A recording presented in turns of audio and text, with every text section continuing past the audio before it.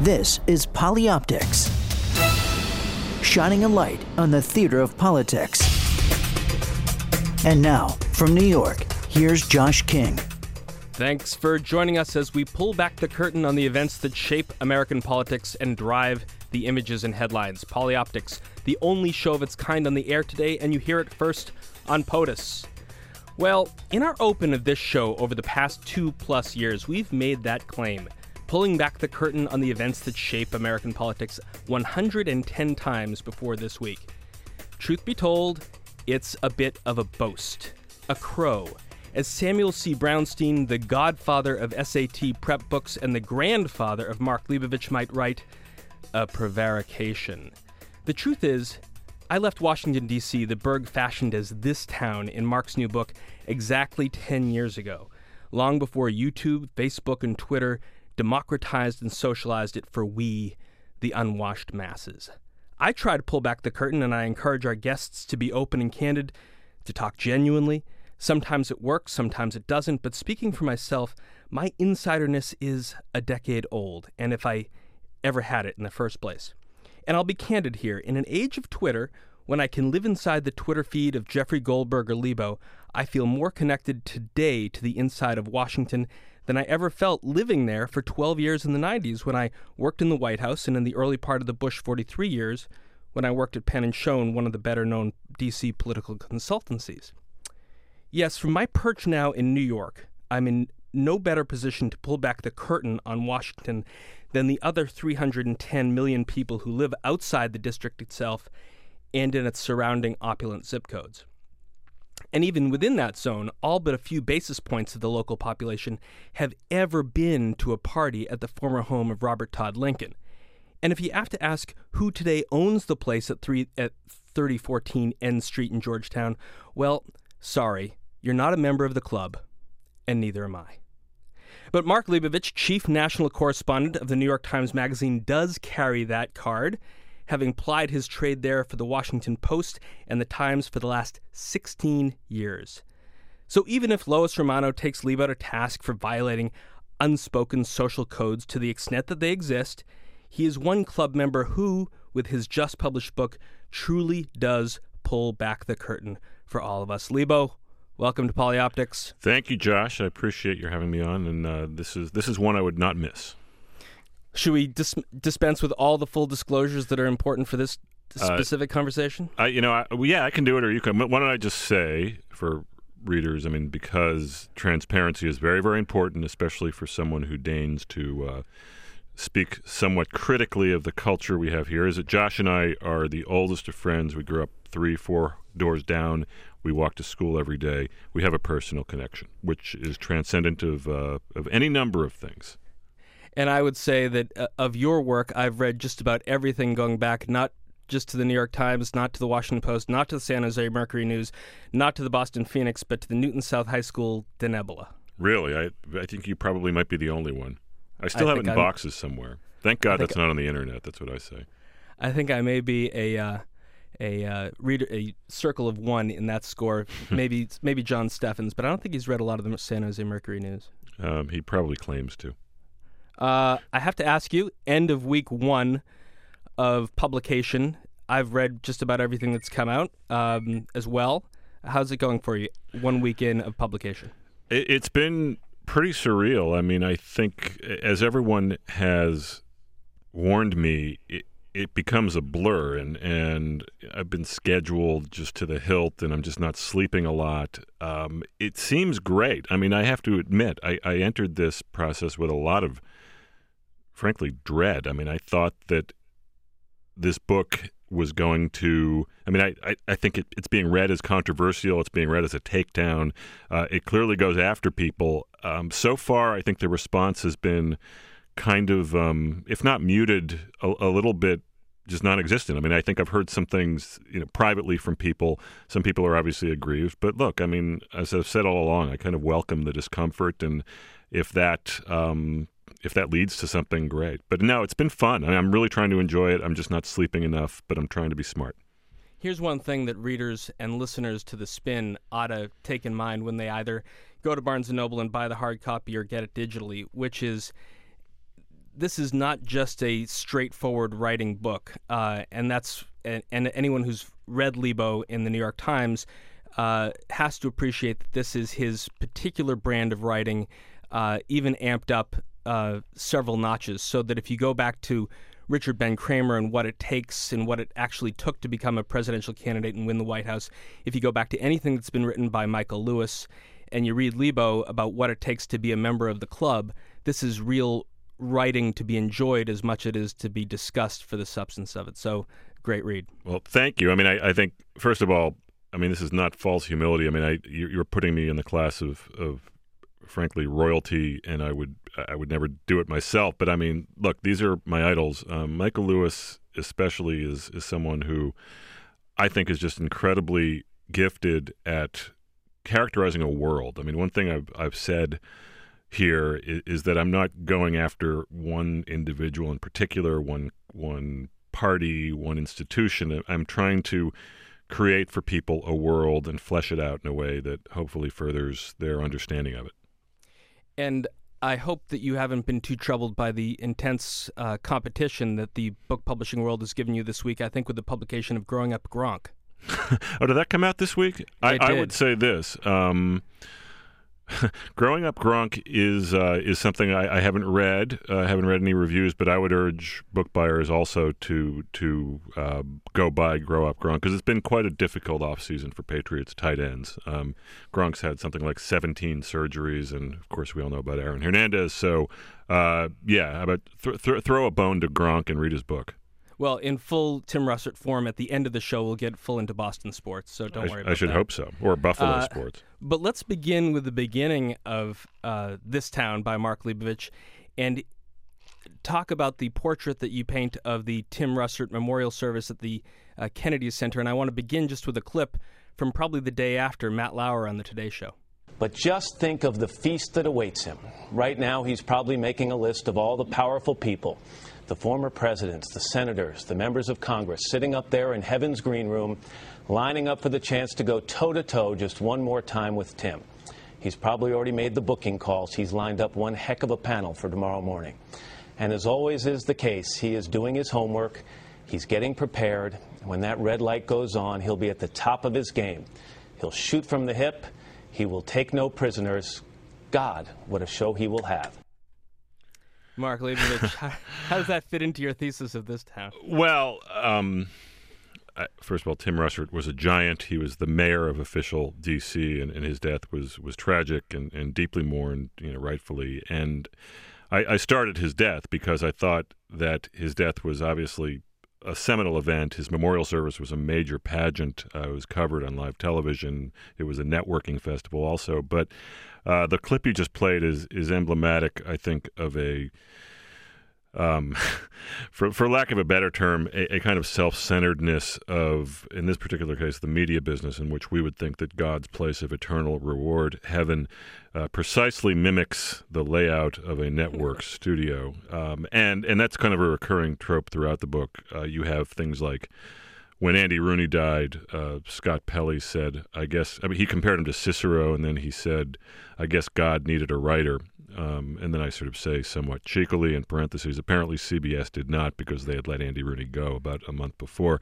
But there is, again, a recurring trope of everyone sort of imagining heaven to be exactly as we in Washington experience it. When Mike Wallace died, a number of people were tweeting from Washington that he was now sitting up in heaven asking tough questions. Tough questions were being asked. Yes. And in your process, because some of the criticism that Romano aims toward you and has been aimed toward you is, how dare you go to sort of not necessarily private but personal events with your reporter notebook in hand. And I know you well enough, and I've seen your scrawl, to know that it is not a precise art.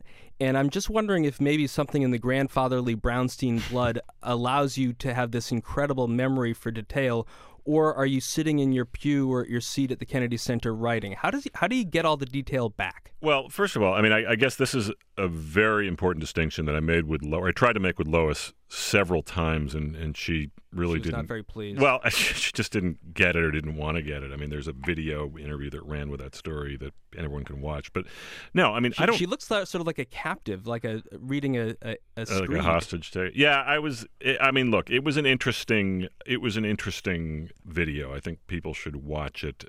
But ultimately, I mean, this is an extremely important distinction, which is that I don't violate private confidences. I don't violate private conversations. I mean, when I enter into a set of ground rules with a source or a subject, I honor them. And any journalist who doesn't should expect a lot of grief and backlash and shame. So what she was criticizing me was having violated the old unspoken code of people going to dinner parties and then not talking about it. Now, that code, I think, was operational back in like 1973 when, hypothetically, I guess Henry Kissinger might have been at a dinner party in Georgetown with, Ben Bradley or something, or John F. Kennedy was at a dinner party in Georgetown with Ben Bradley a decade earlier, and nothing was discussed the next day. This is a world that I don't belong to. I don't think anyone belongs to it. And frankly, these are parties that she speaks of that are hardly intimate. These are parties that I am availed of through blast evites that go to about 500 people. These are parties that are covered by Politico and videographers or videotaping other reporters.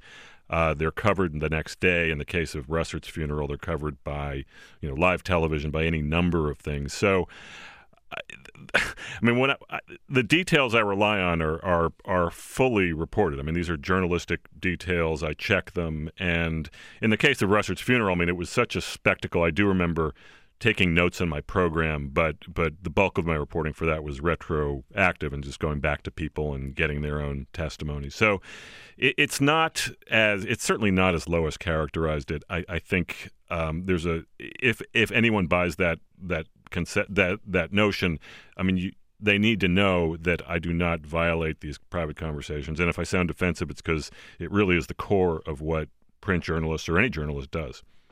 Well, let's move then to someone who I think has been remarkably candid after his government service. I want to hear a little bit. The Russert funeral was in June of 2008. We skip ahead to early 2009, a brand new White House press secretary on the podium, and he's interrupted by his boss. Let's hear Robert Gibbs. So I think we've heard from people that it is obviously it's important that we not just deal with this in the coming few weeks, whatever that might be, but understand that this is the likely course that this will take. We could see this again in the fall, in the beginning of flu season. Right. Virus, as the president said, the first time I believe. And hey, President, I'm trying to get screwing this thing up.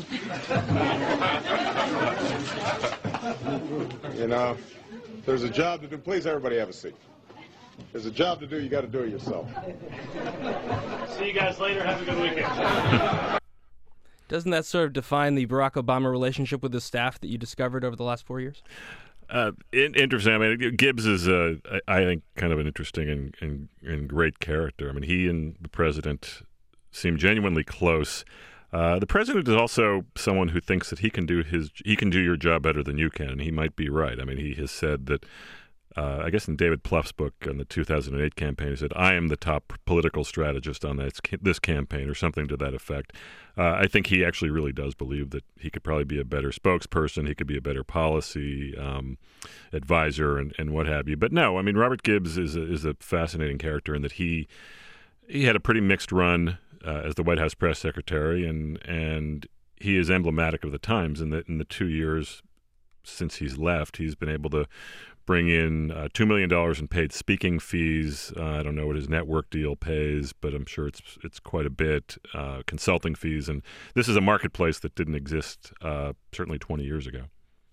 And what has it been like working with people like Axelrod? And I say working with because you would spike that out because they'd hate to think that they were working with you. This is not a collaboration, right? Well, I would hate to think that I'm working with them. I mean, right. But anyway, it's a construction that a lot of people, especially in PR, no offense, yeah. Right. I am the very embodiment of it's the people all right, man. Transparency is all. It's good. I am the Steve McMahon of New York City.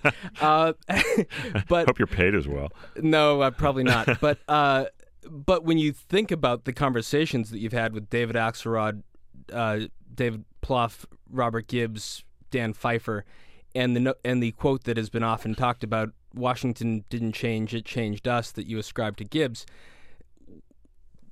Outside of what you've written in the book, what do you think of the evolution that these people have had since they signed on with Senator Obama and have now made Washington their home? I think the evolution is such, I mean, without casting any judgment on it, because I would love to do that well. I mean, let's be honest. I mean, I think all of us would. But I think what they are doing is that they are affording themselves of the marketplace that exists. Again, if you can become a celebrity brand, and anyone who's going to be on TV that much or who's going to be written about that much as they were in 2008, 2007, is going to have those opportunities, they're going to cash in. And it doesn't seem like a lot of hard work. I mean, maybe it is just sort of flying all over the country to talk to any number of trade groups for whatever the speaking fee is. But I think what's distinctive about the Obama brigade is that they were supposed to be different. I mean, then Senator Obama used to say that there are two kinds of people, those who are in it for the money and those who are in it to make change.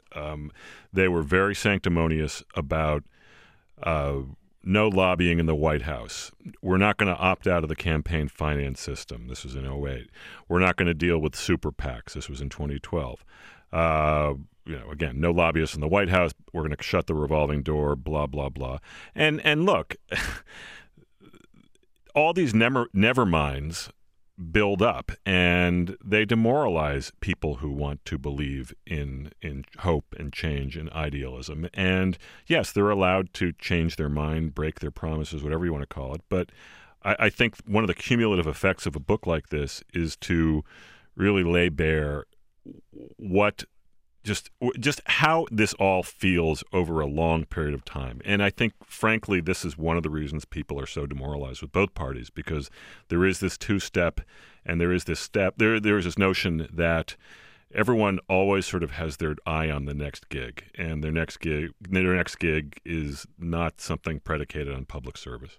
Well, let's talk about the two-step for a second, because I need to make one other disclosure, which should be obvious to anyone who's been to the website polyoptics.com and has listened to this show over its prior 110 episodes, that if you look down the right side of the sheet on the page and you look at the guest list in alphabetical order, yes, it includes Mark Leibovich twice, but it also includes 100, 200 or so other people who are part of this club. And I like them a lot. Mike Allen has been part of it. Bob Barnett has been on this show. And these are people who I've had relationships, some transactional, as Lebo might say, over 25 years or so. But I want to hear a little bit of Bob Barnett at a symposium he gave at the Clinton School in Little Rock, Arkansas, about debate prep, and talk about Bob's particular role in this two-step process. I think a candidate wins for him or herself when he or she presents their positions in an articulate, concise, and hopefully anecdotal manner.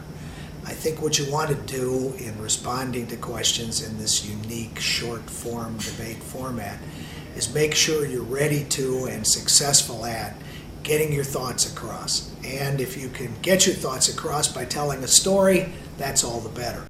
Mark Leibovich, what was the tension of putting Bob Barnett into this book?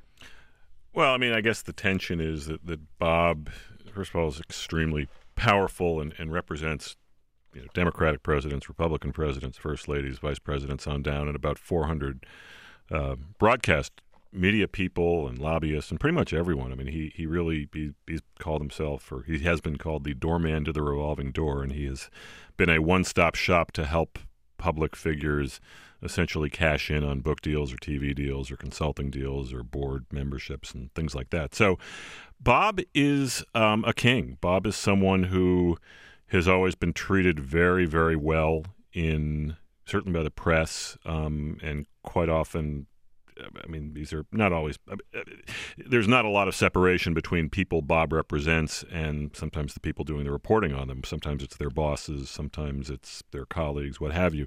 Bob also has this side career as a debate prep person, and it's a very important part of his portfolio, of his brand, and he likes to be known as the debate prep guy, and he should. I mean, he's a lawyer, he's a litigator, he's done this for years, and he's obviously someone who's very valuable and very experienced in this.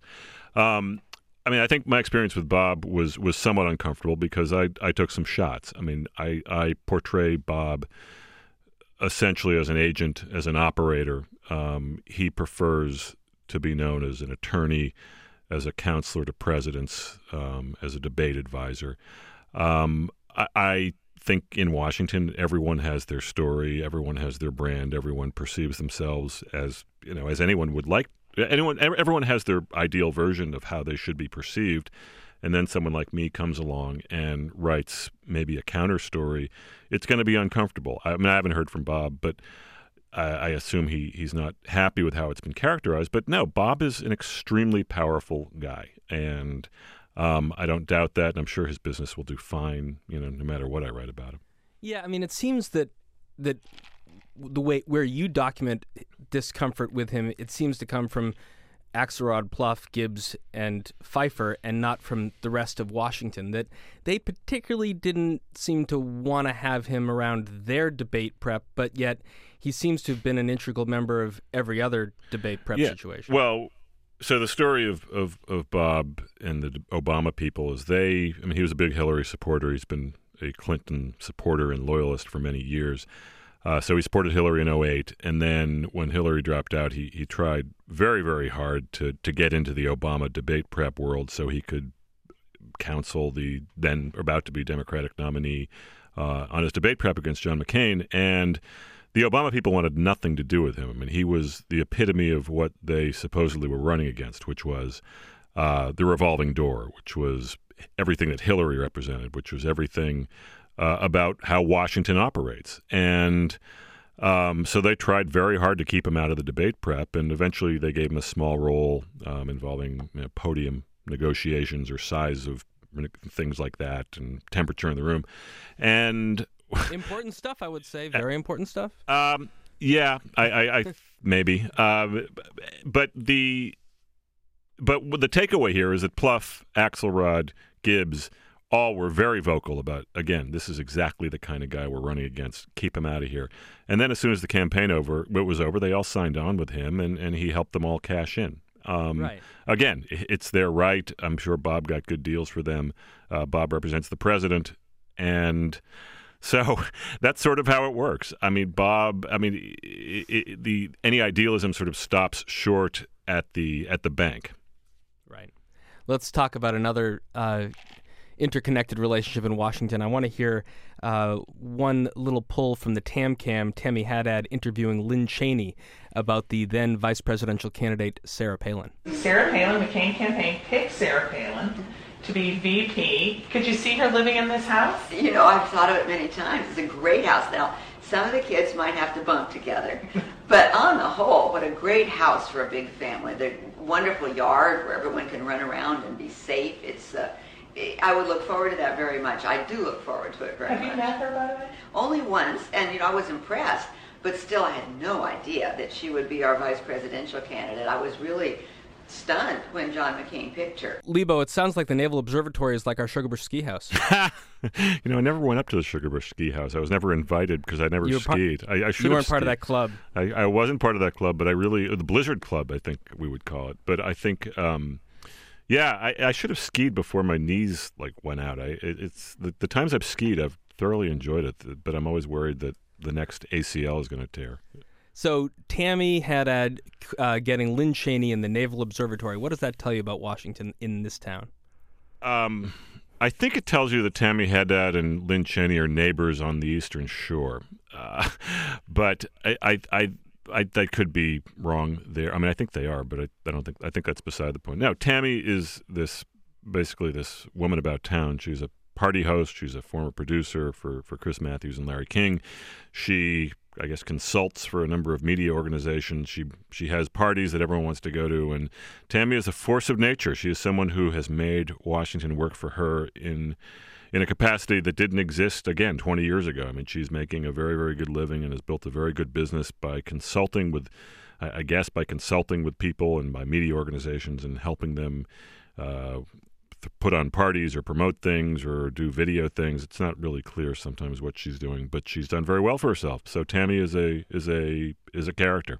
One of the great parts of this town is the bits of backstory that you fill in. And reading it, I hadn't known the Tammy backstory from Pittsburgh and the emergence of Haddad trucks, which is a prevalent prominence here in New York City with every film shoot on every corner of Greenwich Village. But how, despite the sort of pictures that you paint of them in their current day, what has been the process of you trying to fill in where these people come from, their maternal influences, their paternal influences, their geographic backgrounds? Yeah, I mean, I don't get into a lot of that. I mean, I think part of it, in Tammy's case, I didn't know any of that Haddad Mover stuff, or I didn't know about her upbringing in Pittsburgh. And when I was reporting this, I asked her, and it was all news to me. The Haddad Movers is pretty interesting because I think the way that those trucks in New York just block entire streets, they just sort of insinuate themselves into these busy, trafficky areas, and suddenly the traffic is all the more worse, is a perfect metaphor for Tammy, not in the traffic, but in how she insinuates herself into the middle of big, busy groups. Speaking of backstories, I want to hear a little bit of a clip from Senate Majority Leader Harry Reid on the Senate floor talking about Barack Obama's opponent in 2012, and then you really do understand his backstory. He's refused to release his tax returns, as we know. If a person coming before this body wanted to be a cabinet officer, he couldn't be if he did the same refusal Mitt Romney does about tax returns. So the word's out that he hasn't paid any taxes for 10 years. Let him prove that he has paid taxes, because he hasn't. The word is out, Lebo. Is the word ever really out? I love that clip. Wow. I mean, what the clip didn't have is, I think, something he said either on the Senate floor or at a press conference afterwards, which is Mitt Romney couldn't be elected dog catcher without releasing his tax returns. And I think I made the point that it's unclear exactly when the Senate was confirming dog catchers. And then, actually, I think I went onto the internet and I checked to see actually if any communities have dog catchers. And there are some, believe it or not. Many of them out west. I don't know how it pays. But anyway, no, Harry Reid is a piece of work. He's one of my all-time favorite Washington characters in that he has a very, very low verbal filtering device. He's very odd. He says what's on his mind. He's very, very... extremely sort of fetishistically low-key. He doesn't care about being telegenic or getting credit or giving big speeches. He sort of outsources all those vanity points to all of his Democratic colleagues or his caucus, and all he cares about is being in charge. And given all that he's so untelegenic that he says what Amy and I feel are sort of inappropriate things from the Senate floor, how does he get the job and keep the job? Because he is totally into customer service, the customers being his caucus. He will give up a Sunday shot, he'll give up a spot on Meet the Press in a heartbeat if, Chuck Schumer or Kristen Gillibrand needs it to vote on something. He will always relinquish the spotlight, which is what a lot of senators really want. And look, Senator Reid is someone I've gotten to know over the years. For whatever reason, he's taken a liking to me, and I've been to his home, and we've... Pajamas on or off? His pajamas were not... he was fully dressed. This was in the middle of Searchlight, Nevada, which was amazing, though, because he there's a mezuzah on his door. I remember going up to this big house in the middle of the desert and seeing this mezuzah, and I'm like, what's this about? Is this like a Mormon thing? I just didn't know, and...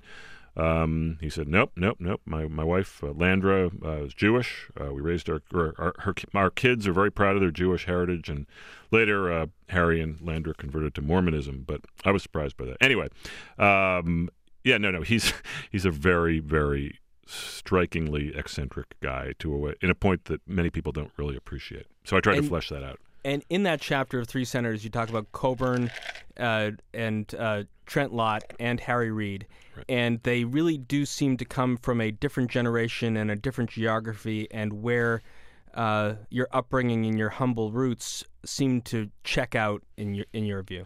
Yeah, well, I think certainly in the case of Senator Reid and Senator Lott, these are some really hard scrabble backgrounds. In some pretty bad poverty, certainly in Nevada, Searchlight, Nevada, in the case of Reid. Pascagoula, Mississippi, in the case of Senator Lott. And I sort of posited the three of those people as emblematic of three kinds of senators. I mean, Coburn has been known as one of the fathers of the Tea Party. He is someone whose hatred of Washington, I think, is genuine. I don't think he will stay after his second and self-imposed last term is over in a few years. I think he and Reid despise each other, but they also are oddly of a piece in that they are both extremely self-contained, pretty outspoken in their own ways, and they fight all the time. So it's interesting. Lott is emblematic as a former. By former, I mean someone who has a former job title, in his case, former senator, who can stay in Washington for as long as he wants and dine out on that and make seven-figure money for as long as he wants. And as I say in the book, this town, because we have to mention that repeatedly, formers stick to Washington like melted cheese on a gold-plated toaster. I'm not quoting myself. I'm an insufferable author. Now we're getting meta, as you might say. Well, let's talk about some more formers for a second. Formers as characterized in this town. I want to hear a clip, and there's so many different pairings of left and right, but here's one of Terry McAuliffe and Ed Gillespie. Thanks so much. Thank you all for coming, and it's a real treat to be here with Ed and Terry. One little secret, I've known them both since they were 18. They both looked the same. They were both students of mine at Catholic University, and both very good students, although not quite as good as Tom Donilon, but close. Well, he's National Security Advisor. That's right. And I'm in business. Why pick early if that's going to be the case? Does it matter at all, or is this just something that we focus on because we often get bored with everything else that's happening? And do you think that Romney will, in fact, make an early choice? The speculation is, I think, driven largely by the Washington parlor game. This is what people in Washington do, and it fills content, and we're all content providers now. We've got to meet the demand for that.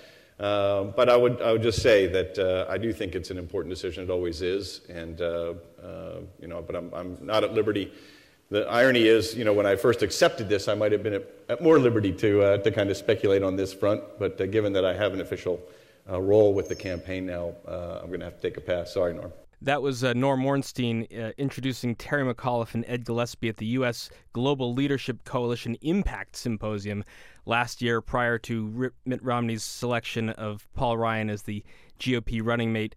Lebo, we are all content providers now, and that's Ed Gillespie up on stage, and you can put Jack Quinn in that, you can put any number of people on that, but what about this part of this town? Well, I mean, he's right. We are all not we, but I mean, I guess I am a content provider, but no, I mean, everyone is defined by their brand. And what's interesting about Terry McAuliffe and Ed Gillespie is these are two former national party chairs. They became fast friends in the green room because they were always fighting on TV over the last decades. And now, I mean, their public debates on TV they take their show on the road, and there are a lot of so essentially they're business partners. There are a lot of corporations, a lot of trade groups, a lot of organizations that are willing to pay them $50,000 to go out and do their dog and pony show for them, for their benefit, for their annual conventions, whatever it is. And again, it's big business, and it does go to the point that Washington, rather than hopelessly divided as we might see on cable television or on the floor of Congress, is in fact hopelessly interconnected because there is this kabuki that goes on for entertainment's sake, for lack of a better term. And ultimately, the people who benefit most are the kabuki players. Hopelessly interconnected. I want to hear from one sort of connector of that. And it was strange, Lebo, because I didn't see you at Aspen a few weeks ago. I will never be invited to Aspen, especially now. Well, I want to hear Walter Isaacson talking about Albert Einstein. We think of him as an aloof loner or some scientist. And of course he's not. He's a passionate, engaged individual. Secondly, his rebelliousness, his willingness to defy authority, his nonconformity. Well, that's a feature of his science. In fact, it's the salient feature of his science. But you notice it's also the feature of his personality and of his politics, whether it's his marriage or his ability to be a pacifist. When he's living in Berlin at the beginning of World War I, that ability to defy authority is what it's sort of like a unified theory of his personality, his politics, and his science. So I like trying to show that this is all of a piece. This isn't some guy who was this way as a scientist, but this way as a human being. Levo, I was a guest of Walter Isaacson in Aspen a few weeks ago. He might see you in a crowded room, and he'll say, "Hey, Matthew, come over here." Where does Walter play in this diaspora? Well, I mean, first of all, Walter Isaacson is a really, really great writer, editor, journalist. I mean, his books are tremendous, and I would love to be able to do what Walter Isaacson does. That said, I mean, Walter is a major player. I mean, he is someone who lives in Washington. He puts together the Aspen Festival of Ideas. The Aspen Institute actually is his organization. And he is a convener of salons. He is a convener of people. He is someone you see out a lot. And Walter is I mean, I guess for lack of a better term, and I've only met him a couple times, he doesn't seem that interested in talking to me, which is fine because I think a lot of people aren't that interested in talking to me. But he does what I make the point in the book that whenever he sees me, if he does talk to me, he'll call me Matthew. And I've never bothered to correct him because I say that Walter is so smart. For all I know, I have been going by the wrong name all these years, and he is actually correct in that my name is Matthew. And even if he's not correct, maybe my mother should reconsider. That leads me to a quick sidebar, because I think it might be in your epilogue or at some point in the book where you sort of wonder aloud why people do talk to you. And there's been so much exposure, certainly this week, and will continue. Do you have any concern about your fundamental product for the New York Times Magazine and how other people will think of you? I mean, you're not that reliable person that Teddy Kennedy Jr. thought he could talk to. No, but I never have been. I mean, I think my kind of journalism is known for being different. When I walk onto a campaign plane or into a campaign event or into a Senate office, people know that I am not there to write a spot news story. I'm not there to write an analysis piece in all likelihood. And I am not easily spun. I'm going to write these stories anyway, and I always make the argument, and I would make it now, that the people who I am most sympathetic to are those who are willing to sort of open the door for me and show them, not only let me in, but sort of be authentic and talk to me like a human being. Because what people don't realize in politics, or in media for that matter, especially if you're around places like Washington for a long time, is that the language of politics is not the language of reality. People don't talk to each other in most places the way politicians talk to other politicians, or politicians talk to journalists, or people spin each other. It's just one of my favorite lines ever, and I don't think I've ever said this, but there's a great long Rolling Stone piece that the great novelist David Foster Wallace wrote on the John McCain 2000 campaign. And after David Foster Wallace died a few years ago, they published that story into a little book, and it's about the McCain 2000 campaign. It's just brilliantly written, but in the foreword to the book, Jacob Weisberg, who's now the publisher of Slate, who I guess was an editor for David Foster Wallace, wrote in the foreword that he always tells his young political reporters, or any political reporter, before they go out on the road, don't forget to tell us how weird it is. And that's always stuck with me, because this world is weird. This world is not normal. It is not a face value world. And I think my job as a reporter is to try to live in the space between the story people want you to hear and the real story, and to try to get into that gap where hopefully you're adding value to what readers see and understand about these people. I mean, that's a fascinating analysis, and probably you'd agree a angle or a strain of journalism practiced by too few people. I want to hear, talking about Rolling Stone, a little of reaction offered by Michael Hastings to his article, The Runaway General, when asked about it. Certainly we lost Michael Hastings about 2 months ago, and his likes may not surface again in this town the way you describe it. Let's hear Michael. When I'd been reporting this article for a number of months, and I knew I had very strong material, but I did not know what the impact was going to be. I figured it would be, maybe give John McChrystal and his team a headache for a couple days, and then it would be swept under the rug, and I'd lose my access, and we'd go on, and I'd write another story. They would kind of think I'm a jerk, and we'd go on from there. So in your chapter, Thank You for Your Service, you write about Michael Hastings, Lebo. What does his contribution to this town mean, and the lack of it now?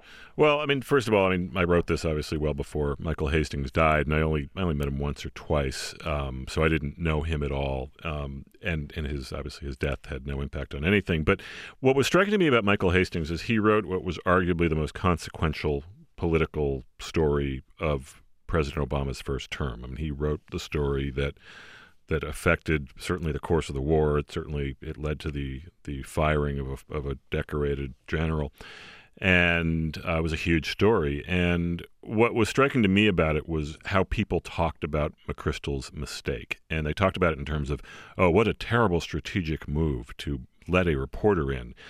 What kind of PR people does he have? So people were talking about it, first of all, in terms of process. But then, I mean, Hastings himself was cast out quite a bit. He was... a lot of people said, well, he's violated the unspoken rules. I mean, there's that unspoken rules thing again. I mean, people in the military, people like Lara Logan and John Burns, some of the greatest war reporters of our generation went pretty hard after him and accused him of violating ground rules and of just sort of burning people. And those are pretty big charges for a journalist. But I was struck, sort of stepping back, by the circling the wagons quality of that criticism, and how Michael Hastings, who's very much an outsider, very much prided himself on being an outsider, or in his words, a jerk, was just not welcome because he went way too far outside the lines. And obviously I wasn't there. I don't know what the ground rules were. I don't know what went down. But he was the outsider. And I think what's striking and what you always see in Washington journalism is the biggest stories are almost never broken by beat reporters. I mean, Woodward and Bernstein were outsiders when they broke Watergate. If you think of some of the biggest story breaks in the Bush years, I mean, you think of the NSA wiretapping story by my colleagues Eric Lischblau and James Risen, or the secret prison story in the Washington Post by my former colleague Dana Priest. These are non-beat reporters. These are investigative reporters. These are, in some cases, outliers like Hastings. And I think that does give you a sense of the limits of being bound by these unspoken rules that obviously are going to generate themselves over long periods of sort of mutual dependence and exposure. Now, Lebo, the promotion of this town really seemed to begin not by you, but by Politico in April around the White House Correspondents Association dinner. And I remember we were going back and forth on email that evening, and you were doing some interviews because, as we all know, the New York Times does not attend the dinner, and neither did you, and you were being asked for some comment. But prior, a story had been written by Mike Allen and Jim Vandehei. And then, interestingly, at the dinner, they become major players themselves in the spoof video that stars Kevin Spacey in his House of Cards role. I want to hear a little bit of the conversation between Valerie Jarrett, Kevin Spacey, and then Allen and Vandehei. What on earth happened, Frank? You know I was supposed to sit next to Conan. Well, it's for the greater good, Valerie. Greater good? Please don't tell me it has anything to do with North Korea, same-sex marriage, cabinet appointment. I'm not done, Frank. Oh, all right, go ahead. Taxes, gun control, the Middle East, cyber warfare, the fiscal cliff, pipelines, education, Social Security, Iraq, Afghanistan. Look, Valerie, it is not going to happen. Well, then I'm curious. If not me, then who? He's the one that got fired from The Tonight Show, right? Yes, and then he moved over to TBS. Is that a real network? No, but neither is NBC. Look, can't we do better than Conan? Like Jimmy Kimmel? We're trying to rebrand, appeal to the youngsters. Look, I'm sorry, but Conan is the best we can do. Fine, as long as you don't put Pelosi at our table. She keeps trying to friend me on Facebook. Congressman, we don't focus on the masses. We focus exclusively on an elite audience. That said, we'd like Kim Kardashian at our table. Then I need Mike to start wearing pants to the White House briefings. I refuse to wear pants until the president gives us more access. Just do as I say, and Politico gets a Kardashian. Oh, and Mike, what is your home address? Why do you ask? Well, to send you the tickets, of course. Send them to the office. Nobody knows where he lives, Congressman. We mail his paychecks to a P.O. box. Oh, Mike, there's no reason to be nervous. What's your home address? That's great. Lebo. Love that. Ed Henry, Valerie Jarrett, John McCain, John Harris, and Mike Allen all in one video sort of spoofing their roles in This Town. They seem to be relaxed about where they all fit in your ecosystem. They do. I thought that was, first of all, was hilarious. And, yeah, I mean, I think to some degree all of the people you just mentioned are pretty relaxed. I mean, I interviewed all of them. Actually, Ed is kind of very much a bit player in the book. But he, look, I mean, there's people, for better or worse, are pretty embracing of their role, at least in this particular video. But I think sometimes it becomes self-parody, and I think you see that inside the White House. You see it in Politico sometimes. And look, I mean, you have to wonder where the line is and who ultimately is served. But no, I mean, I thought that was a riotously funny sketch. One sketch that turned out to be not so funny for the person involved, and then it sort of turned out to be a good story at the end, I guess for him, was Kurt Bardella. And I want to hear a little bit of the breaking news on MSNBC's Daily Rundown when Savannah Guthrie and Chuck Todd opine on this newly emerging story. All right, here's the story. Republican Congressman Darrell Issa is now looking into claims that his own spokesperson gave New York Times reporter Mark Leibovich emails that he received from other journalists to use in an upcoming book on Washington's political culture. Now, while sharing the info is not illegal, it's being called egregiously unprofessional. Jonathan Allen is Politico's congressional correspondent, and it's my understanding we know that Kurt Bardella, who is the spokesperson here for Darrell Issa, defended himself by saying, "Did I blind copy every email I've sent to Mark Leibovich, the editor here?" I guess my question is, we cut off Chuck with saying, I guess my question is to Jonathan Allen, because I guess my question is to Lebo. How did the emergence of this story with Kurt BCCing you some emails, but not all of them, affect the writing of This Town?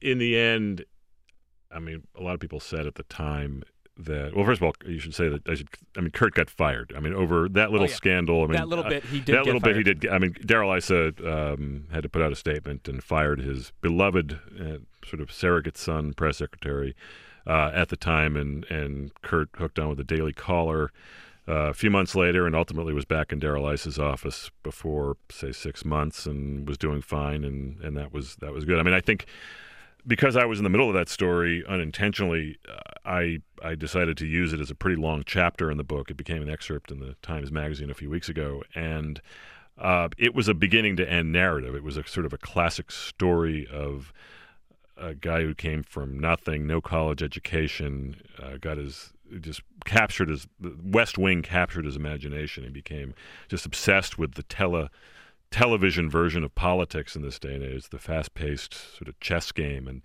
he hooked on with Brian Bilbray, who was then a candidate for Congress near San Diego, special election in 2005. And Bilbray won, and that was Kurt's lottery ticket to D.C. And he told me he wasn't so much a Democrat or Republican, he was an opportunist, and the Republicans just found him first. And then he just became a very, very effective press secretary, but one of his tragic flaws was just his ability to get a lot of attention, which is not what a press secretary should do. And for better or worse, I was part of that process, and Kurt became a subject in the book, and I wish him the best. I mean, it's never fun to be involved in something that gets someone fired, but it became a classic kind of beginning to end Washington story.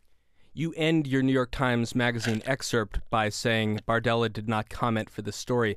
Have you had any communication with him since the book has come out, or recently? Not on the record.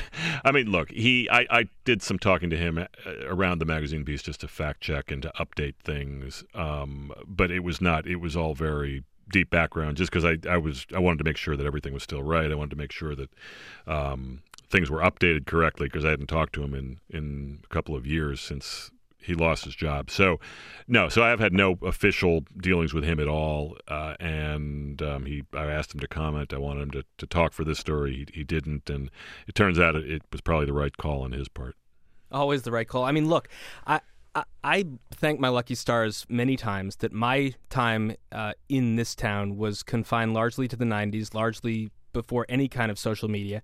And I remember my tiny little blip of scandal, tiny little blip of scandal, was I think I wrote a long memo on the imagery and analysis of the first 100 days of the Clinton administration and gave it to Marcia Hale, the director of scheduling, who somehow passed it through the staff secretary, and somehow it made it to the Oval Office, and somehow it got stamped with the stamp "The President has seen," and therefore it got subpoenaed by Dan Burton, and it included in it a recommendation that Harry Thomason or I can't remember, made that the president spend more time on a tanning bed.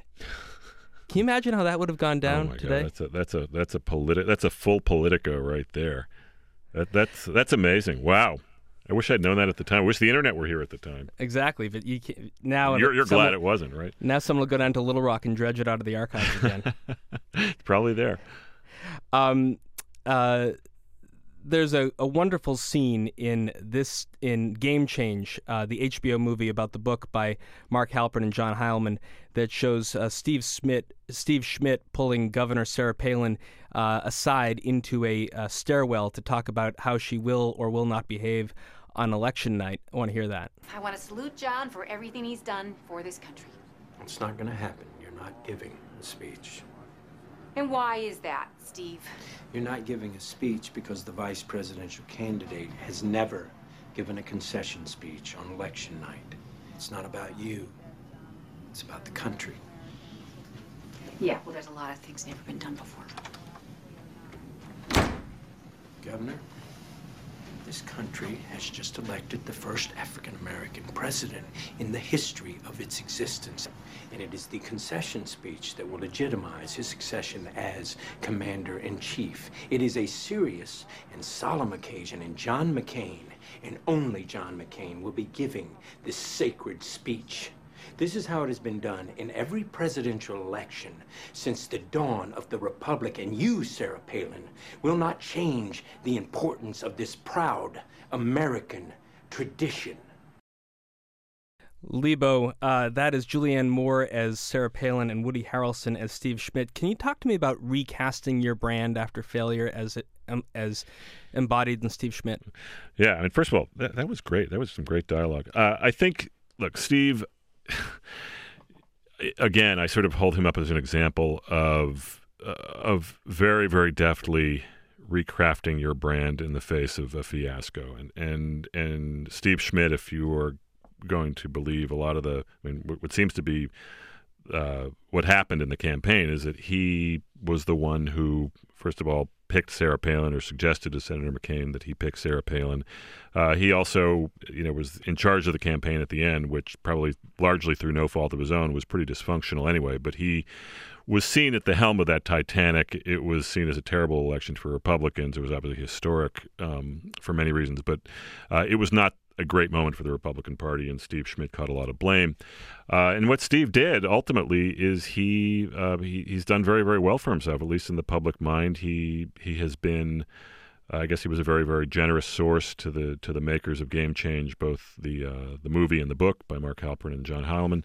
And the fulsomeness with which you cooperate creates scenes like that and that kind of dialogue. Right? It does tend to help. I think Woodward is another example of this. I think there is an adage in Washington, which I think, in my experience, seems pretty true, that the most generous sources do tend to get paid back in more flattering portrayals. But, look, it's not transactional. Steve Schmidt is a very compelling figure, and he also, let's face it, he is a centrist Republican. He's a Republican who's willing to criticize the Republican Party. He's a Republican who's willing to criticize Sarah Palin. He's a Republican who's willing to criticize how his campaign worked. And the media loves this stuff, and especially when a Republican turns on its own. The media loves nothing more than a Republican who moves either center or left, as evidenced by John McCain in 2000. And the media does tend to be pretty brutal to people who move in the other direction, i.e. Joe Lieberman, who was seen as a turncoat. And there are a lot of examples of that. So Steve Schmidt, again, he's got a great deal at MSNBC. He's making a lot of money. He's got a TV studio in his house in Lake Tahoe. He was portrayed really, really well in Game Change. He is getting a lot of speaking money. He was invited to the White House. He met President Obama, and he's probably been cast out of I know he's been cast out of a lot of Republican circles, but he's done fine. By sort of pivoting to this middle ether, Lebo, the last chapter of This Town is called The Last Party. And as I began the show in the introduction, I sort of quizzed the listeners about whether they knew who lives at 3014 N Street in Georgetown. And the description that you make of Ben Bradlee, the former executive editor of the Washington Post, is very colorful. You talk about this phrase that he keeps telling you as you leave to keep your pecker up, and you also, in a way that you and I both growing up, will form these hazy images of great people. The view of Ben Bradlee in your grand vision is the same as mine, is the same as probably anyone who has not Jason really met Robards, him. right? Is Jason Robards and All the President's Men. Let's hear a little bit of that first. Yeah, good notes? Verbatim. He really said that about Mrs. Graham. Well, I'll cut the words to her tit and print it. Why? It was the family newspaper. Once when I was reporting, Lyndon Johnson's top guy gave me the word. They were looking for a successor for J. Edgar Hoover. I wrote it, and the day it appeared, Johnson held a press conference and appointed Hoover head of the FBI for life. When he was done, turned to his top guy, and the president said, "Call Ben Bradlee and tell him, fuck you." Well, everybody said, "You did it, Ben. You screwed up. You stuck us with Hoover forever." I screwed up, but I wasn't wrong. How much can you tell me about Deep Throat? How much do you need to know? You trust him? Yeah. I can't do the reporting for my reporters, which means I have to trust them. And I hate trusting anybody. Lebo, why did you end This Town at 3014 N Street? Well, it was this incredible scene. I mean, Ben Bradlee, it was an idol of mine, certainly since I saw All the President's Men, but also certainly when I got into journalism. And I spent a lot of my early part of my career just sort of dreaming about what it would be like to work for the Washington Post under Ben Bradlee. And by the time I finally landed there in 1997, Ben was in the emeritus wing. He wasn't the editor anymore. Got to know him a little bit when I worked there. Got to know Sally Quinn, his wife, longtime reporter for the style section of the Post, a little bit, and we became friends. Washington friends. I don't see them a lot, but and so around late in the year, and I was finishing the book, and I was sort of looking for an endpoint. I think originally my endpoint was going to be the second Obama inauguration, because you have the beginning in June of 2008 with Tim Russert's death. I thought a nice endpoint would have been the beginning of the second administration. But this Evite blast comes out, and it says The Last Party, and it's from Sally. And I'm thinking, wow, I knew Ben's in his early 90s. He's been suffering from dementia. He's been slowing down quite a bit in the last few years. He's not doing well. He's not doing well, right. And he, and this looked like some kind of send-off. And I think most people who received that Evite expected that that's what it was in reference to. And then you clicked on the Evite, and it was a play on the Mayan calendar and the world ending. Remember that whole thing back in December? So that was Sally's little joke. But I think the double meaning there was clear, which is that we're going to have a big Christmas party, and their annual Christmas party is a big thing every year. And this is going to be kind of a last party for Ben. And so people traveled for this thing. It was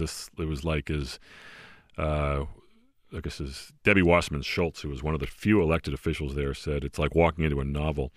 And you walked in, it was a rainy night in Georgetown, and there was Ben looking just phenomenal and greeting everyone and just completely in charge of his charisma, if not his memory. And it was just these novelistic characters running around him. You had Colin Powell and Walter Isaacson and Bob Woodward and Bernstein walking in out of the rain, and Jim Jones and Barbara Walters. Just Alan Greenspan. It just goes on and on and on. And it was like a big museum piece in real time. And Ben was he just looked so great, and he was there at the beginning, he was there at the end. And it was a very elegiac moment in some ways because, first of all, there was almost no one from the Obama administration there, which I thought was a contrast to what you might have seen 30 years ago at a party like that, where you actually might have had real-life cabinet members or White House staff people or maybe even presidents at a party. Maybe Susan Rice, who needed some... Well, yeah, Susan Rice, who had just that week been passed over for Secretary of State, was there, and which was an interesting, too little too late, because one of the reasons I think people criticized her is that she didn't know many people around town. But so besides Susan Rice, there was no one from the administration. There were only two elected officials, Debbie Wasserman Schultz and Amy Klobuchar, who, by the way, walked into the green room at ABC's This Week the other day, saw me and said, "Hey, I haven't read your book, but I see that I'm on chapter 13. Because there was the Washington Post did an unauthorized index of this. So, and actually it's funny because Stephanopoulos, who has a bit role as a mentor to Kurt Bardella, walked into the green room and said, "Hey, who would think that my claim to fame would be knowing Kurt Bardella?" And it was all very funny. But then, okay, to actually complete the green room cycle, when I did, and listen to me, I'm like name dropping all these shows. But this is a book tour. When I did CBS This Morning on Monday, I'm sitting there with Aaron Sorkin. Listen to this, right? It's insane. In the green room, who was on before me, and Gayle King walks in, and sort of this crowded green room with Sorkin's entourage. Gayle King walks in and said, "All right, where's Mark Leibovich?" I'm like, "Me." She goes, "Hey, keep your pecker up."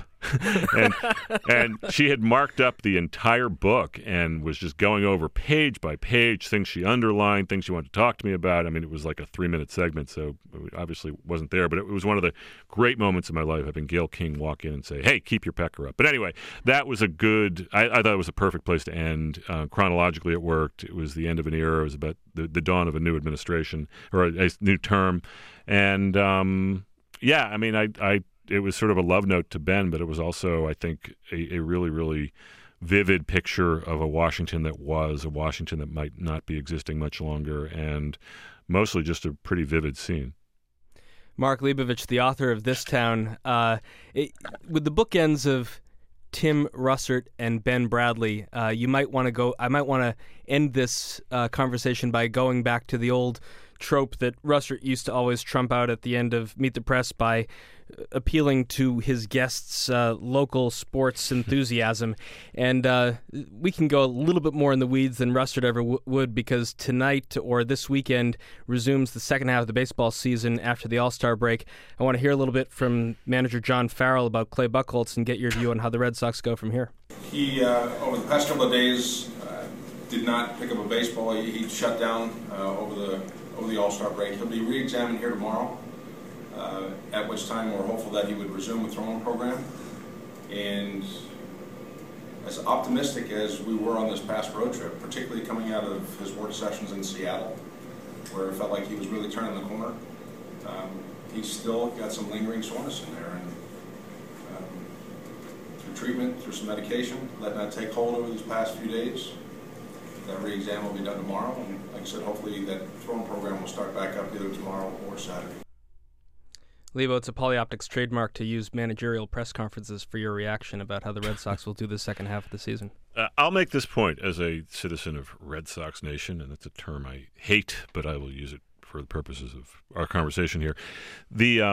Just like you feel like you're just as connected to Washington from afar, just by way of Twitter or by the internet, maybe even more so than you did when you were actually working in the White House, I would say that it's a real pleasure to follow the Red Sox from afar, because you don't have to deal with like the talk radio idiocy and sort of the day-to-day drama of following the team. I love picking and choosing and going onto the internet and watching games when I can. One of the casualties of this book has been I just haven't had a chance to follow them as closely this year, but I think, look, by all accounts, it's a great team. I have, on the times I've watched them, I've really enjoyed it, and they're easy to root for, which is much more so than you could say about the last few years. So I'm all for it. A little harder to root for has been the most recent editions of the New England Patriots, and this week CBS had the Gronkowski family on set, and I want to hear a little bit of the interview with Don Daler and Gronk and his kin as the publication juggernaut of Growing Up Gronk started to take hold. I do have to ask you, when you heard about Aaron Hernandez, what you thought, what your reaction was. Next question. I learned that from Drew Rosenhaus. Next question. With it had to be a shock for you, though. It had to be a shock for all your teammates. Next question. All right, then I'll ask you. It seems to me that these two men played on opposite sides of the line, but they had more than that in terms of being opposites. And truthfully, I'm not going to go. Yeah, I'm not going to go there. Right now. Don't walk off. Right now. I'll change the subject. Yeah, change it. Yeah, we can't go there with that. Lebo, Gronk was going to walk off the set until Dollar said, "I'll change the subject." What's your view of the imbroglio Hernandez? Nice use of imbroglio. You've been reading the Barron's books again. Yeah. Samuel Brownstein coming I back think that's to where I haunt. learned the word too. I think that's probably a preview of training camp. The question is how many next questions are you going to be hearing throughout the Patriots locker room, to say nothing of Coach Belichick's press conferences. I mean, I guess, wow, they might not be as colorful now. Exactly. You might even get a little less from Belichick. Yeah, if that's possible. Finally, on the other team that we'll pick up in the fall, we thought the Celtics were really headed downhill once we lost all of the last big three and our coach. Brad Stevens then gets reintroduced by Danny as the new head coach. Let's hear it. As any young basketball fan was or is, just in awe of the Boston Celtics organization, and all that has been accomplished by the many players, coaches, and everybody else that has worked in this building to help them do what they've done in the past. Lebo, what do you think of the Celtics this fall? I don't think they'll be very good, but I think one of the depressing things about getting up there in age as we are is you reach a certain bunch of landmarks. I mean, I remember how weird it was to realize that, hey, I'm actually older than some of these Red Sox players that I'm rooting for. We've been that way for 15 years. Yeah, and then you sort of get to a point where, hey, I'm actually older than some of these coaches. And now we've reached a point where, hey, I'm like 15 years older than like one of these coaches.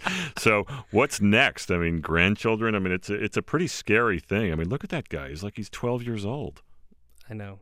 Well, let's go back in time to when we were 12 years old. Here, a couple seconds of one of these great Boston sports montages that you can still get online and take a quick trip back. Tom Brady, the Cinderella story of the NFL. Deep to right field, number 44. The man who definitely needs no introduction, number 4, Fabio.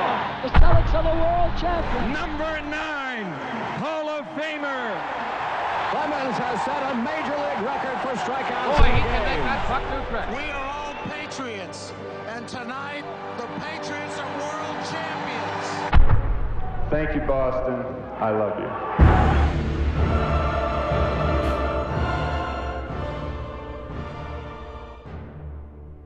Lebo, if they say that you never can have lunch in Washington again, Boston will welcome you back with open arms. As long as Barry's Village Deli will have me, I'll be happy. Mark Leibovich, author of This Town, out this week. Pick it up at your bookstore at Amazon.com or any other places that digital books are sold. Lebo, thanks a lot for coming back. Thank you, Josh.